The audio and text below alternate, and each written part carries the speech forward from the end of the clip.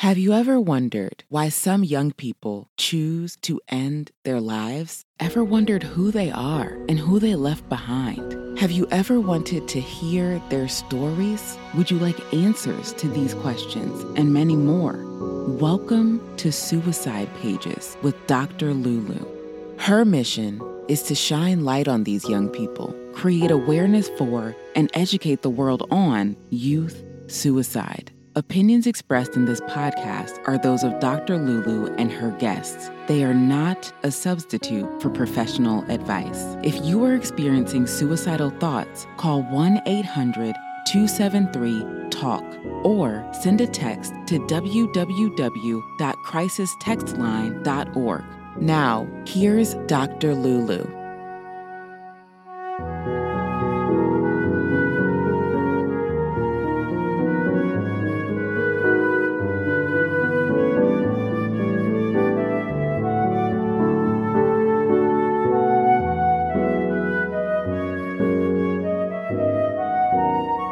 Good morning, good afternoon, good evening. It's me, Dr. Lulu, aka the Momatrician. Welcome to another episode of Suicide Pages with Dr. Lulu, the podcast.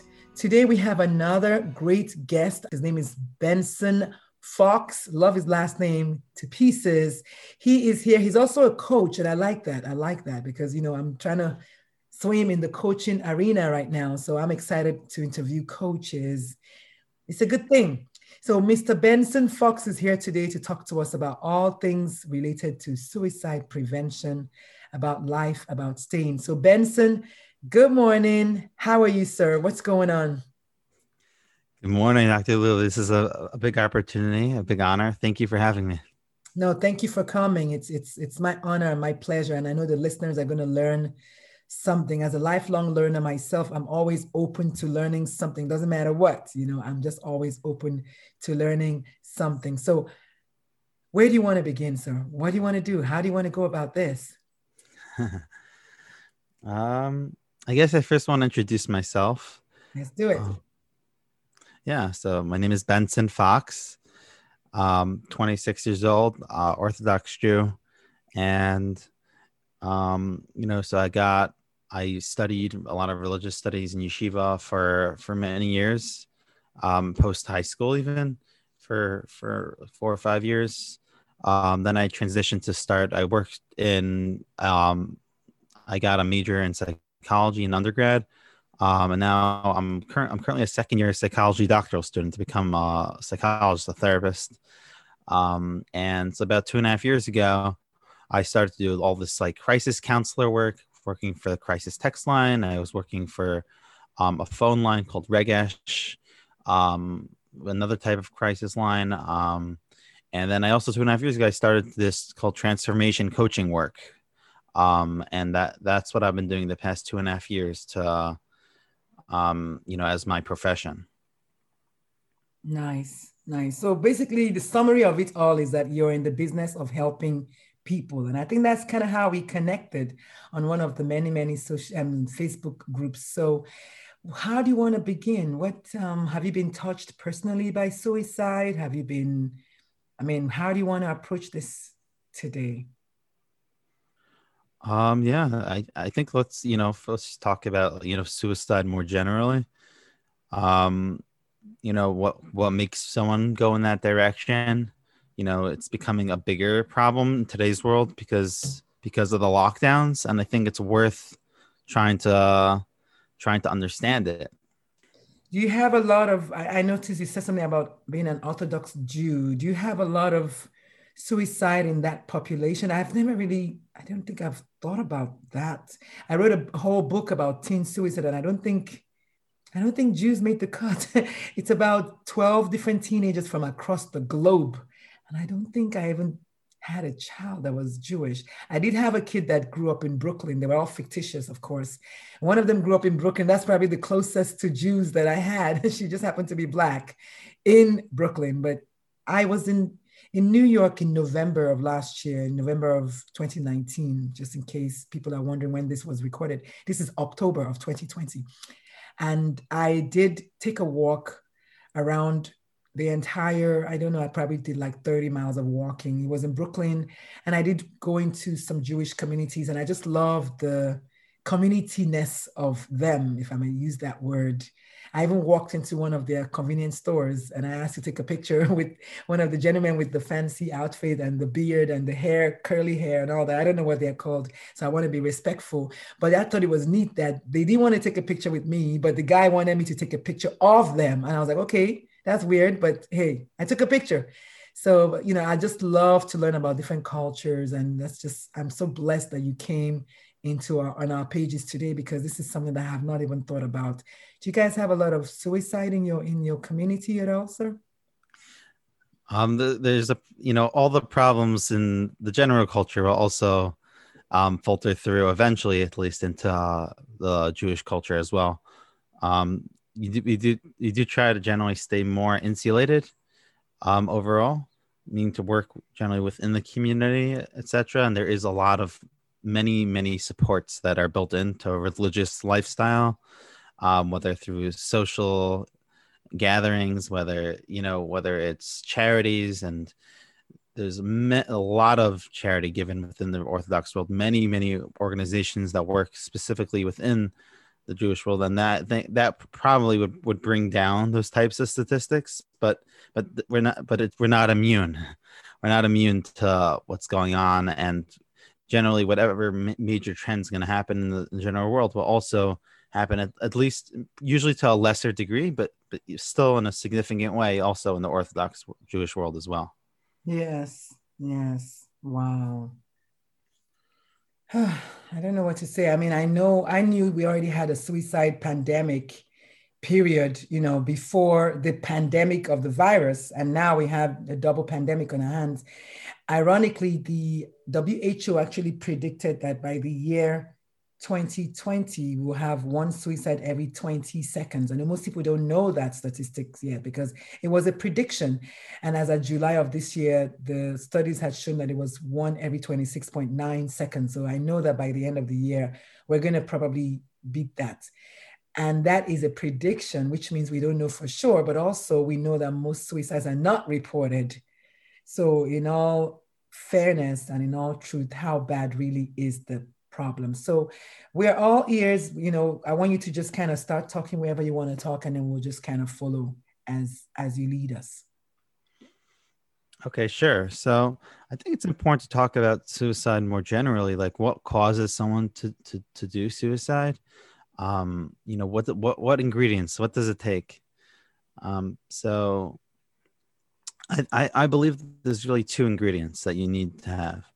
One is an overwhelming amount of emotional pain, an amount that's so overwhelming, so unbearable, and so constant that it provides the energy it would take to overcome a person's natural defenses to, I would say, like, we have certain instincts and to preserve life, a survival instinct. And that's probably the most powerful of our human instincts.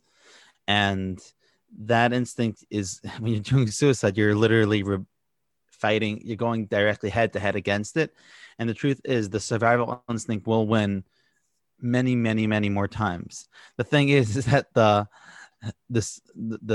suicide, it just needs to win once, and then it's game over.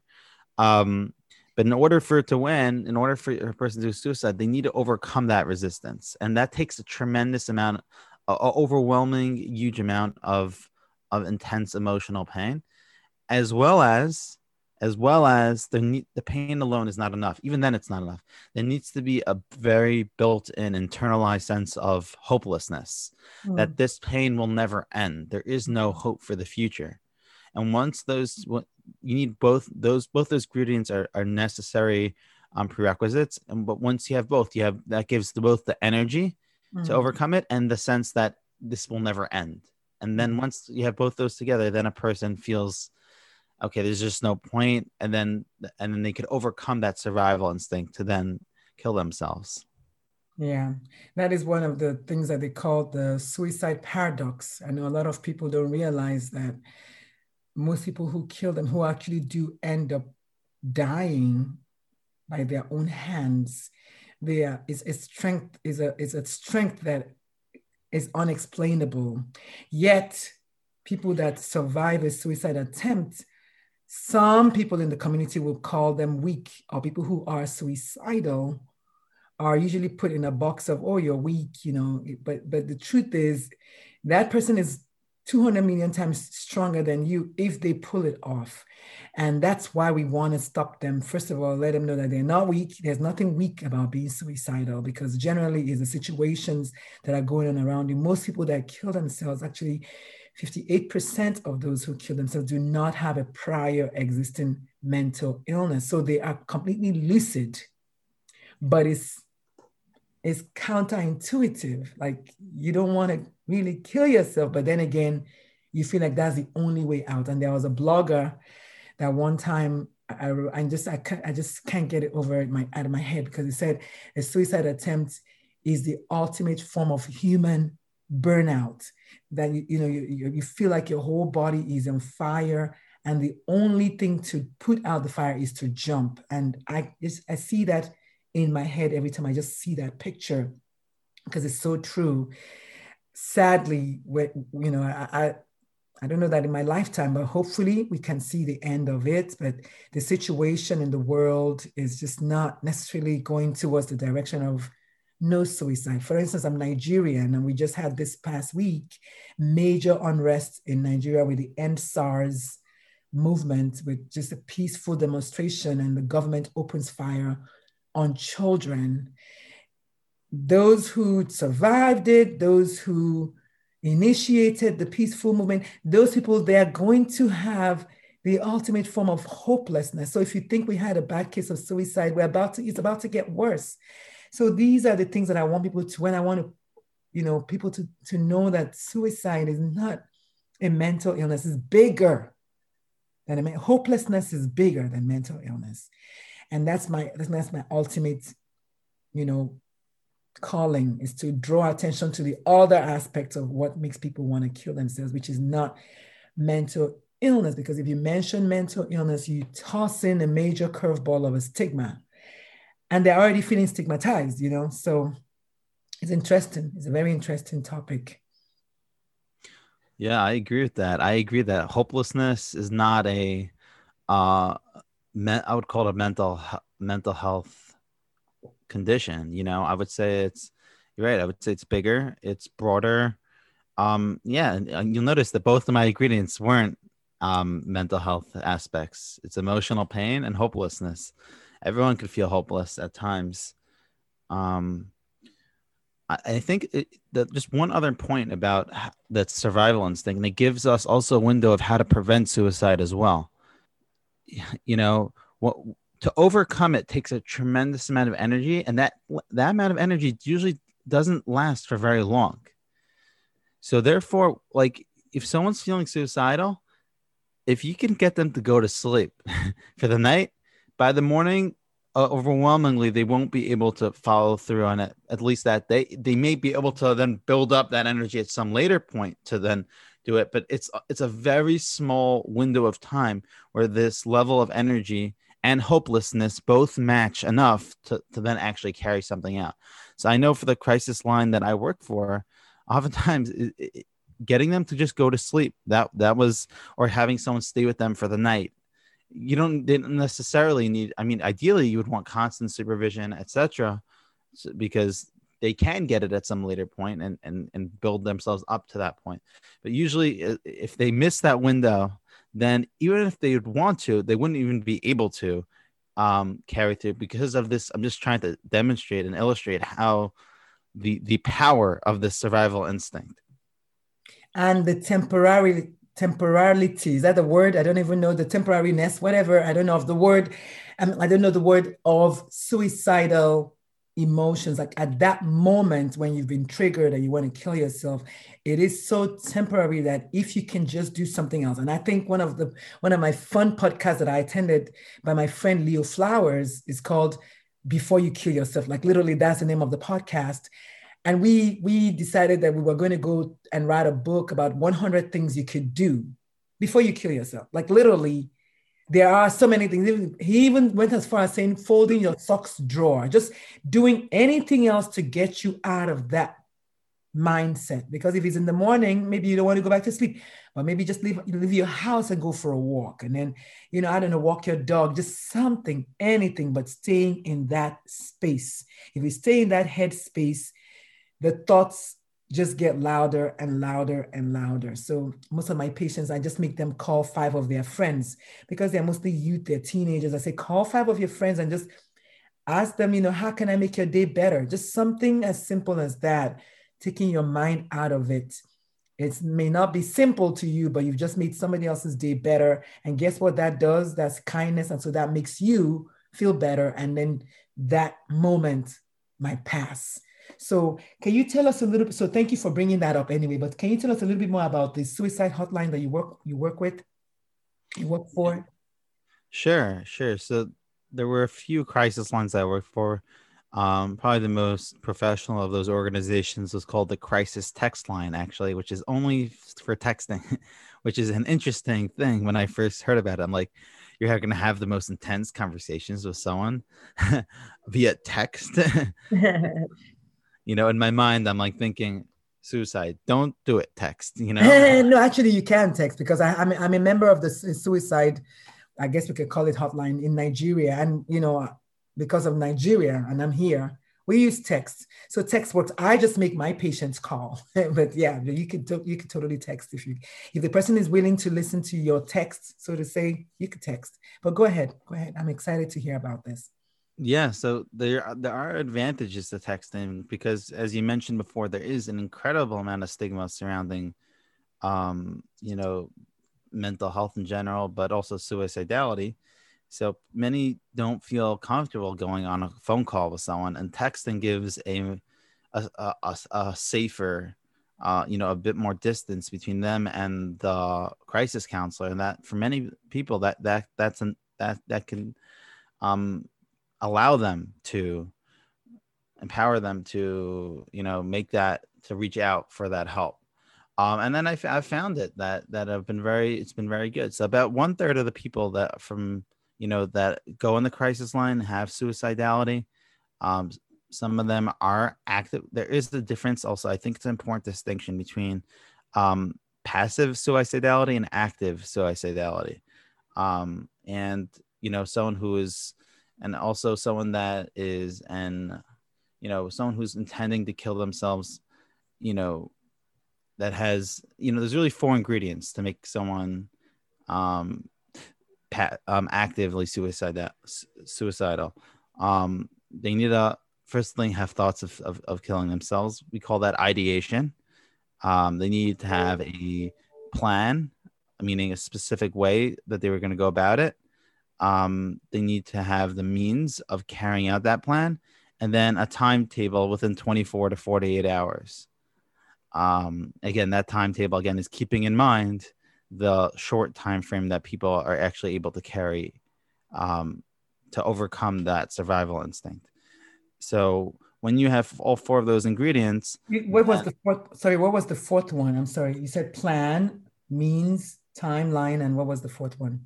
Well, the first one is we just first confirm that they're, they usually don't come and say I'm suicidal. They'll usually say language like this, I'm not sure if it's all worth it anymore. Or they'll say, I just wish the world came to an end. Or, language that's very dark, that's very existential. Mm-hmm.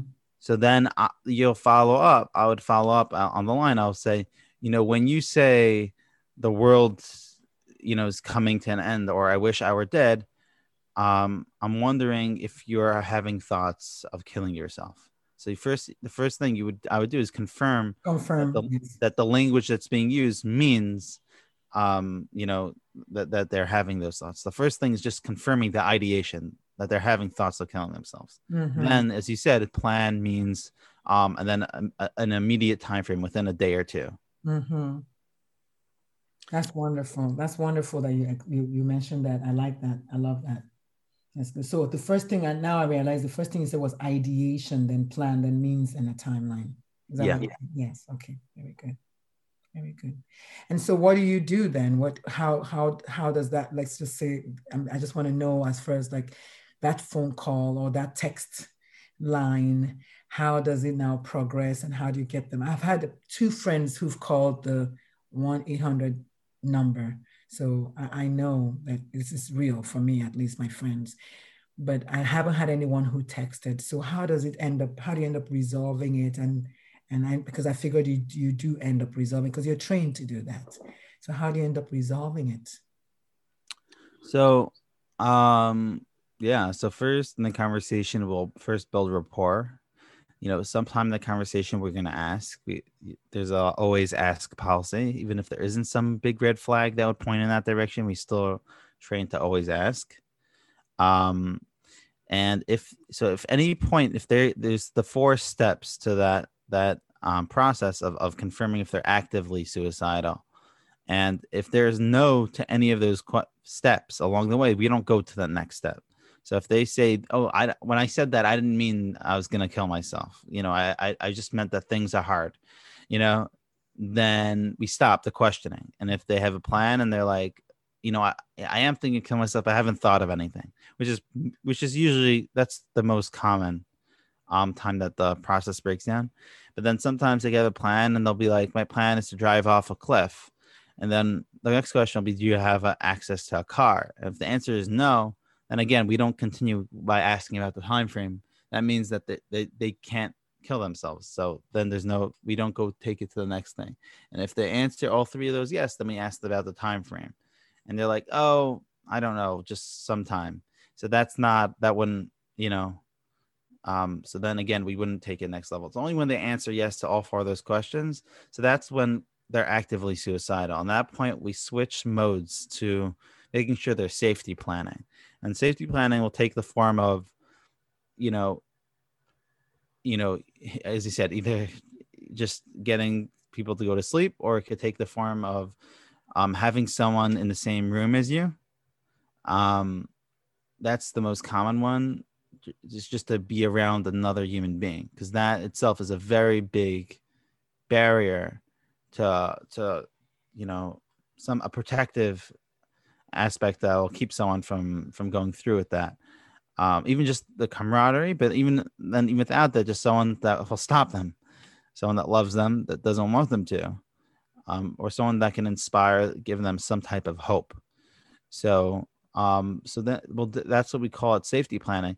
So if they refuse to do that as well, then things go to the next level, which is trying to, I mean, they're going to kill themselves. They have a plan. They have the means available to them. Then refusing to take measures to keep themselves safe. Then potentially what we would do, again, together with the supervisors, to figure out if we should call the police, emergency services, to hospitalize them again. And the role of hospitalization is to kind of keep them under that supervision that I would want to set up for them in a very short period of time, to making sure they're safe. And then once that passes, then they're sent home. Usually it's a very short period of time they would be in that situation, and then I would be continuing the conversation until the emergency services come. I was in 4 of those situations, actually, over my time in the crisis text line. Wow, that is so amazing. Thank you so much for sharing. I don't think I've had anybody who's been so eloquent and just, basically just painted the picture of what it's like to access the text line. I use that in every single keynote address that I give, every single talk that I give. I always talk about the text line 741-741. If you're wondering, what is the text line, Dr. Lulu? It's 741-741. But also it's just so good to speak to someone who's actually like done the work, who's actively doing the work. And I do like the way that you mentioned active and passive, because I have been actively, so like I literally was that person driving down the highway looking for an opening. That was me. So I know I know the plan and all that. And I was done that day after work. It was going to be that day. It was after work. So of course there was rush hour traffic. So I couldn't get access to an opening on the highway. And that's why I'm still here talking to you today. Because I got home and then I told my spouse, I was like, this is what I try to do today. This is actually what I was going to do today. Needless to say that shocked her to her core. And I'm still here today because obviously we put processes in place to get me to realize that.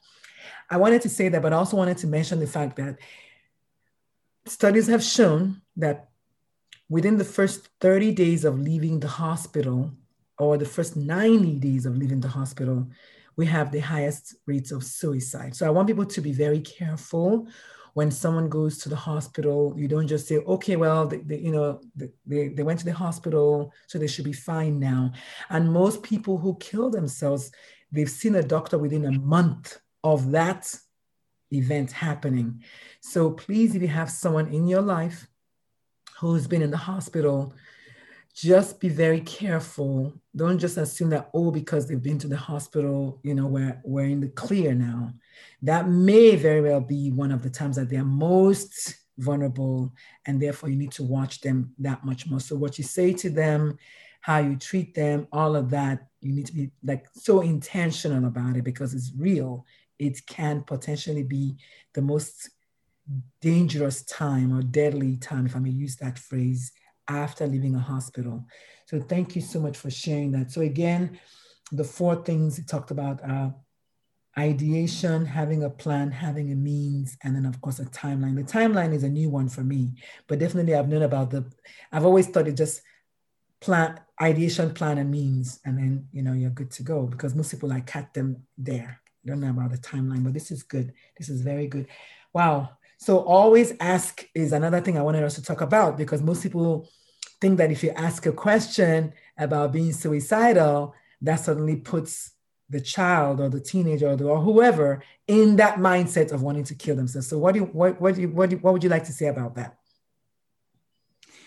There is a robust debate about this. Mm-hmm. I was telling you the policy of my organization, the crisis text line, which they actually changed. They didn't always ask policy. They used to say, ask if you see someone that's, talking in these existential, very dark terms, then they would, even if they didn't say the word suicidal, they say, then ask them anyway, because that's like a flag, red flag. Then they recently, for the past year or 2 or 3, they shifted to trying to get all crisis counselors to always ask, and there is resistance to asking when they don't, because like you're trying to you have like 45 minutes, an hour to have a conversation, and it's a little bit awkward even for a crisis counselor to kind of disrupt the flow of the conversation with, so you're like, oh, and you have this problem, that problem, and then you're like, oh, so do you want to kill yourself? I'm saying there is a smoother way to do it. I'm doing it a little bit dramatic, but there is a resistance towards asking. I will say this, is that, there is I think a legitimate debate about the degree that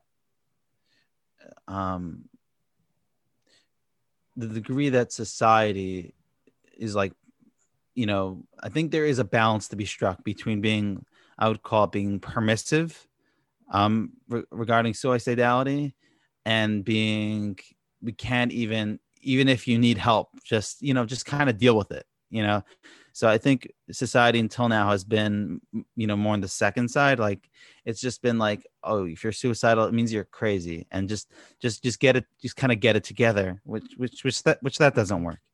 But I think that there is a balance to be struck between. Not only doesn't work, it's also not true. I mean, yeah. And I say this proudly as an African and as a Black person, and I guess African American, since I'm in America. It is so our way. Just get over it. Just pray some more. What do you mean you want to kill yourself? Like, you're not serious about that, are you? Like, no, this is not a joke. Most people don't. Of all the things you can joke about, the suicide attempt is not one of them. And so, but people need to know that. And I like the fact that you mentioned that there's resistance. If you think there's resistance among people who are trained to talk people out of killing themselves, imagine people who are not trained. Imagine parents. Imagine that, siblings. But this is what we want to empower everybody. And really, you don't have to be, maybe we should mention this now, that you don't have to be a trained suicide counselor, suicide agent, doctor to talk someone out of suicide. Literally, you do not have to have any special training. We've already mentioned today that those people are at their darkest hours. And sometimes they just want someone to just because most people do not really want to do that, but then they have maybe no one to talk to, like you mentioned earlier on, or no one to share it with or to tell. No one wants to do it. Exactly. I said most people, right? And I said most. I meant, no one. Most. Well, I say most all the time, only because I don't know. I say most because I know that there are certain communities and certain countries and certain cultures that suicide is permitted as a form of heroism. And so when I wrote my book, I realized that. So now I say, not everyone. You can't. I mean, there are suicide bombers. There are suicide. The samurai. I mean, there's Japanese cultures that are rooted in suicide being actually a heroic way. So, we're going to leave that out. But in other words, not everyone. So I think it's fair to say most. Okay. So I want you to go into the mindset of everyone, maybe, if it makes you feel better. Not you, Ben, but everyone who's listening to us out there as having this conversation. Most people do not. So your job literally is to be there for them, with them, and just offer kindness and compassion, knowing that this particular situation that they're in right now, you would want someone to be there for you if the roles were reversed. I think that's kind of what I've been trying to say. And compassion and kindness will be all it takes to just kind of be there for them, knowing that some people are also afraid. I had a patient who was actively suicidal that came to see me with fresh rope marks on his neck. He didn't go to the hospital. His parents elected not to, and he didn't want to because he's been there before. He didn't like it. So I keep saying that he didn't go because he didn't want to, because he's been there before and he didn't like the experience. And then his parents promised me that they were going to do everything they could to make sure that he didn't pull it off. And guess what? He's alive and well and thriving today because he took some drastic changes. And so it's not always the hospital, but hospital for most people, that's where they have to go. But some people say, no, I don't want to do that, because they also know this study, or maybe the child has been there before and kind of not wanting to do that again. There's a lot of stigma. Even just going in to see a psychiatrist, there's a stigma. Going to see a therapist, there's a stigma. So all of that stigma, not everyone can handle it. And so compassion is what we ask. But you were going to say something about when I said asking, I think you were going to say something. Yeah. No, but let's first address this point that you're bringing up. I mean, you're saying, what's the role of the friend? A friend doesn't need to be a crisis counselor, a therapist. They don't need to be professional, this or that. And you shouldn't be. And don't try to be one, because you won't do a good job with that. But the job that you could do, the thing you could do a good job with, and what you are trained to be, is a friend. Mm-hmm. And that role is something that a crisis counselor, psychologist can't play that role. Cannot. And that's a role that's as necessary or more necessary to a person than suicidality. And almost always the people who are suicidal, the biggest pain that drives them to suicidality is isolation, actually. I was going to say loneliness. You're right, because when I was active duty Air Force, I mean, it's the same. They're the same thing. Isolation, loneliness. Because when I was active duty Air Force, I remember there was a study that came out amongst they had done a study on all the airmen that had either attempted suicide or had a suicide note or ended up dying by suicide. That was the one recurrent word in their suicide notes was loneliness. I mean, there was something that related to loneliness in the whole Army barracks, in the dorm. You'd be surprised, the person is still lonely. So thank you so much for bringing that up, because that is one of the words that is recurrent in every suicide note that was looked at. And based off that data that you just shared, what do you think a friend could be? Exactly. A friend doesn't need to be a psychologist or a crisis. I'm the one who jumps in when your suicide friend doesn't feel like you're their friend anymore. I'm not blaming anyone, God forbid. But the idea is if you just be a friend, and you don't need to be more than that, and you shouldn't try to be something more than that, because once you do, because remember, go back to the equation that we created earlier, that it's an incredible constant amount of emotional pain plus hopelessness. So when you being their friend, you may take down their pain, just the dosage, by empathizing, by just being there, just enough that it makes a difference, or that the fact that they have a friend means that now that they have hope, that someone will be there for them. So therefore, that even little bit of hope or that little bit of pain that you're reducing may make the difference between that. And you don't need to do more than that. And you shouldn't try to be, because that's not what you're good at. And this role is something, again, that a crisis counselor and a psychologist wish they could give to their client, but they can't, because that's not something, that's not their place for them to be.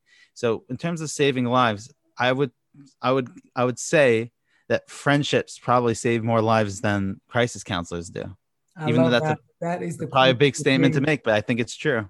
No, but that's a quote of the day right there. I like to write down quotes from my guests. That is a powerful quote. Friendships probably save more lives than crisis counselors do. Or even if you take out the crisis counselors, save more lives, period, because that is what you're usually looking for. And no pressure on the friends out there, but there's also that following, there's that movement called #BeTheOne4. So, I mean, even if you're not coming in as a friend, you're just coming in as maybe the neighbor who sees the guy on the ledge. I don't care. At that point, we want you to know that you are the one person who it might take, like you said, to bring down the dose of the emotional pain and hopelessness down just a tad bit, enough for them to realize that they are not alone. There's nothing as painful as being alone. And this isolation didn't help at all. This lockdown and pandemic didn't help. But what I have found with the pandemic is that we're more connected than the people during the 2018, Spanish flu had. We have Zoom, we have phone, we have, and then just because they say you should stay home, that is true. You can walk to your park. You can take a walk around your neighborhood. You can speak to your neighbors across the street, because that's more than 6 feet apart. So, I mean, there's still things you can do that will make a difference. You can call your kids can call you. You can have a Zoom party. People are now doing drive-by parties. I mean, I just love the creativity that has also come out of this. My friend had a daughter's graduation party in their backyard. Everybody was 6 feet apart. I saw the video with my own 2 eyes. So the creativity is now born, right? That we all didn't even know we could do. I mean, we're having this podcast today. You never know, what could have been if we hadn't. So I say there's a lot more that we could harness than we think we can. So go be that friend. Go be that, call them, Zoom call them, do what you got to do, but make that connection. Most of the people that have come on my podcast have said connection, staying connected. I don't know how many ways to say just stay connected is one thing. And then that's kind of what gives birth to my quotes, like a suicide attempt is never a cry for attention, it's always a cry for connection. And especially when it comes to children, just being able to stay connected. And being in a space with 200 people doesn't mean you're connected to them. So finding the one, and if you are lucky enough to be the one who's chosen, then we ask you to just give a heavy dose of empathy and compassion, so that you can save a life that day. And how cool would that be if you're the one that saved somebody's life? So do you want to have 2 things that guests cannot escape from in my podcast are words of advice for those that are listening, and of course, where the listeners can find you. Okay, so let's start with the first one. The advice for the listeners is, I wanted to clarify, because I felt like I wasn't so clear what it means to not play the role of the psychologist or crisis counselor. Yeah. And that is that as a friend, when you're playing this friend role, the idea isn't to just be there and having these deep, painful, dark conversations, which is okay to have every once in a while, but you should not be the person that you're always the one that they're turning to whenever they're down. You should make sure that they have a licensed psychologist, coach, a person that they turn to for that. A friendship will sink if it has too much of this negativity, and you're getting so drained by hearing their pain and suffering, and you're going to feel helpless, because first thing is that even a psychologist could feel helpless hearing that all day. they get burnt out. But Get for sure, burned out, emotional, yeah. What do they call it? Compassion fatigue. That's true. Yeah. Keep going. that's even for someone that's trained and educated and experienced. For a friend, the strain that puts on a friendship is too much. So I want to clarify, when I meant the role of a friend is, first thing is, don't put it all on yourself. Try to bring, if he only has you as your friend, try very hard to bring him into your group, because the strain that's going to create of just having that one-on-one intense relationship, that could sink your relationship by itself. Even if you don't intend to, and even if you're coming from a place of compassion and support, it's draining. It could be exhausting. It could be very difficult. And what you want to do is kind of, there's an intense burden to suicidality that person's carrying. And if you're going to start carrying too much of that burden, you may sink as well. So what I highly suggest is sharing it, diversifying, bringing him into a larger social group and into a community. Give him many more supports, so you're not the only one that's there. And the role you should be playing when you're together with that person, it's okay to have that conversation. It can be even good to have him vent to a friend and get it out of his system. But don't make it that's your regular support, that you're the only one that he comes to with all the dark and all the problems, because that's gonna, first thing, it could drag you down into that same space, and it likely will also drag the relationship down. So when you're in that thing, it's okay, and it's good to have that conversation once, and you should feel comfortable coming to you. But overwhelmingly, go out for pizza, go have a good time, go bowling, go for hikes, go boating, go for a walk together, wrestle, with each other. Don't make it that this is now the suicidality now is where the whole universe of your world now revolves around, because that's not good for you, not good for the relationship, and then ultimately not good for that person either. So that you kind of outsource that to the therapist. Make sure he's seeing a licensed, professional, experienced, effective psychologist. But then you could play the role of the compassionate friend, but mostly the fun, positive, and maintaining that role that I am the friend and not the crisis counselor and not the therapist. And then to diversify that into a supports from communities, to give him supports from other groups, and bring him into your group of friends, versus just being the one that I am the knight in shining armor who's going to save my friend from this terrible situation. Yeah, most people are not. Most people, actually, I thought you were going to the direction of, you don't even have to say anything. Some people just want you to listen, but certainly the follow-up to that is get them effective help. And that's one of what I use when I use my talk mnemonic. T is for tuning in, A is for asking the questions, L is for listening, and then K is for keep communication as you get them effective help. And that's usually not you, but at least they reached out. So that reaching out to you is one of the things that we're asking people to do. That's the whole premise of this. People just don't want to reach out. So if they reach out to you, rather than being afraid, oh my God, they reached out to me, is like, okay, you reached out to me, great. What can I do? And then, of course, the reason we drop all these numbers and suicide crisis line and phone line and all this is because you might be the one that will make that phone call, because maybe they're not even able to make the phone call. They do, it's obvious it's more complex than this, but it's a start. I know I've been called 2 or 3 times in the last 3 months from Nigeria for someone who is like actively suicidal. And I'm over here in Texas. And we've had to diffuse the situation. And, thankfully, all 3 of them are still thriving. So, however it is, if you find yourself, there is that hashtag be the one for. And if you go to that website, you just look, if you type that hashtag on you will find that they have a lot of resources, because they just want you to be the one to connect that person to help in any which. But I like drawing them into your friends, as long as they like your friends. But either way is a start. I love the community is the whole idea. Just staying connected with people. That's fantastic. Yeah. So you have a coaching practice. Do you work with people that are suicidal? I mean, is it the same, or trauma, or what is your coaching practice about? Yeah. So in my coaching practice, I generally focus more on men. And yeah, usually I think everyone has some type of trauma. I don't think anyone really has monopoly on that, although there are significant differences between some people's upbringings and experiences. But I think everyone's going to have some type of trauma. The way I try to help people I offer a video course. We have daily texting accountability. I send relevant, effective articles that I've written regarding the areas in their life that they're going through. And then we have a group session once a week, and then we have via Zoom, and then we record it, and then we also have a one-on-one session. So I try to offer this like holistic support experience where they feel very supported at every end.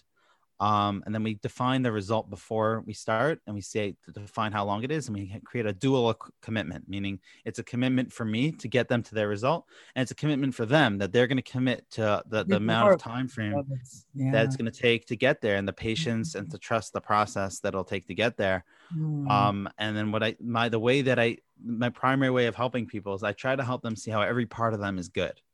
And this is really speaks to like the end advice I'd want to give people is that there's people feel a need that in order to make themselves better or to make their lives good or to get themselves out of like paralysis or whatever, that they need to kind of cut off a part of themselves, that they need to say that your fears are paralyzing you, overcome your fears, conquer your fear, or anger, anger is a toxic and a poison, and shame and all these things. And my view is very different. I see that every part of a person is good. Every single part of a person is good. Self-hate, self-doubt, shame, anger, depression, sadness. I see every part of a person as good. And I think that the first step and I see that the problem is going to be always with the imbalance and with the imbalance, meaning it's not in the right dose and it's not in the right context. And I think that's a really important message for people, that you don't need to get rid of your past. There's no part of yourself you need to get rid of to get yourself better, to get yourself in a good place. And in fact, it's the opposite. That to the degree that you're able to integrate every voice inside of you, that's the amount you'll be healed. And I think that when you're facing an imbalance, the idea isn't to get rid of any voices. The idea is to add more voices, to listen to what some of the other parts of yourself are saying as well, because every part of you plays a very important role and is a very good part of yourself.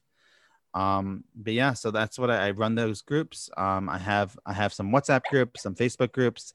You could always find me at Coach Benson Fox on whether Instagram, Facebook, LinkedIn. So you'll find me under Benson Fox at Coach Benson Fox specifically. I have my website, coachbensonfox.com, the email results@coachbensonfox.com.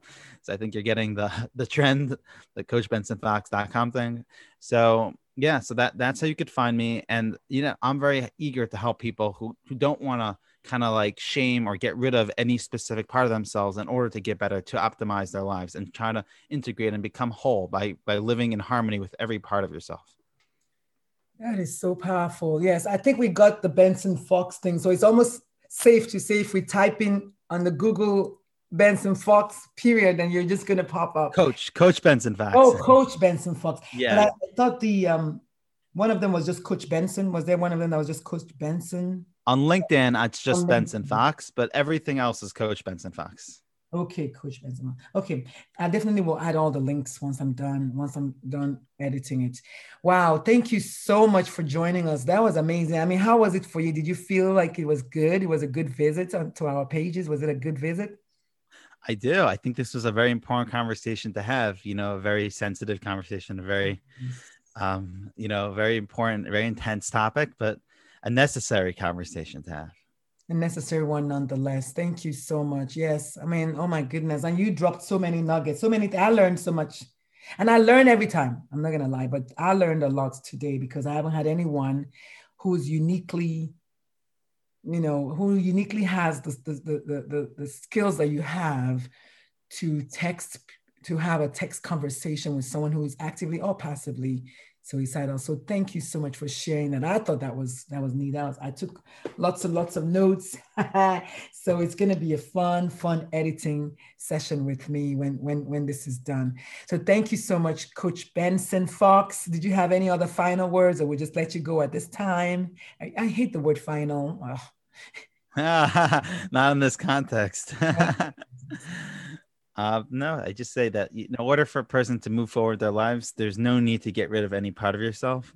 And if you want help in learning how to move forward without having to get rid of your fears or your age, definitely reach out and let's get on a conversation to see, if I could help you in any way. I love it. So y'all, you've heard him. His name is Coach Benson Fox, a young kitty cat, 26 years old. Are you kidding me? Full of wisdom. I just love it. And he just talks like he's like got years more years rather on him. That's wisdom right there. I appreciate that. So thank you so much for coming on our pages. And thank you so much for hanging out with me the other day. That was so much fun. I appreciate it. All right, folks, this is Dr. Lulu, AKA the Momatrician. You know what? Life is good. Go ahead and enjoy it. And I'll see you guys in the next podcast episode. Peace out. Bye. Hey everyone, this is Dr. Lulu. I just wanted to take a moment to wish you guys a very, very, very happy holidays. I know some say Merry Christmas, some say Happy Holidays. Don't judge me, right? I'm going to go with Happy Holidays because I want to summarize the Christmas as well as the New Year's. But more importantly, I wanted to say if you can hear my voice, today, this morning, this afternoon, this evening, I want you to take a moment to look up into the sky and just offer thanks. It has been a very trying year. It's been a crazy year. There's been a lot of loss, too much loss. But even in all of the clouds, there's still a silver lining. The silver lining is that you are here today, living, breathing, and able to hear my voice. So for that, let us give thanks. Let us hold space for each other, hold space for ourselves, and just say thank you. So this episode drops on the day before Christmas. I want to say thank you for everything, for the blessings of listening to me all year long. I could not ask for a better, more loyal audience, but you guys have been there for me through thick and thin. When I'm crying and when I'm happy, when I'm sad and when I'm jumpy, when I'm energetic and when I'm not.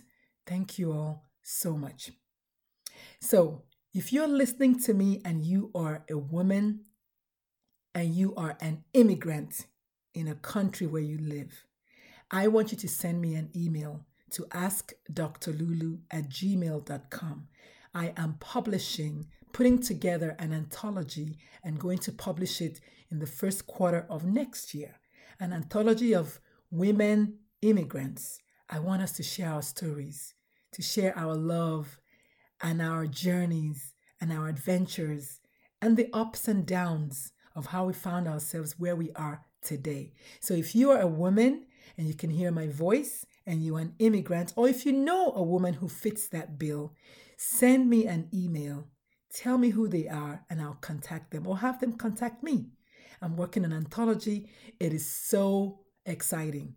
Finally, we're going to get something good that we can hold on to out of this year that has been so crazy.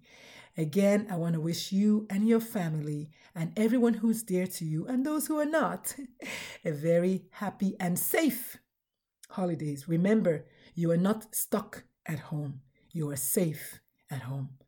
Bye.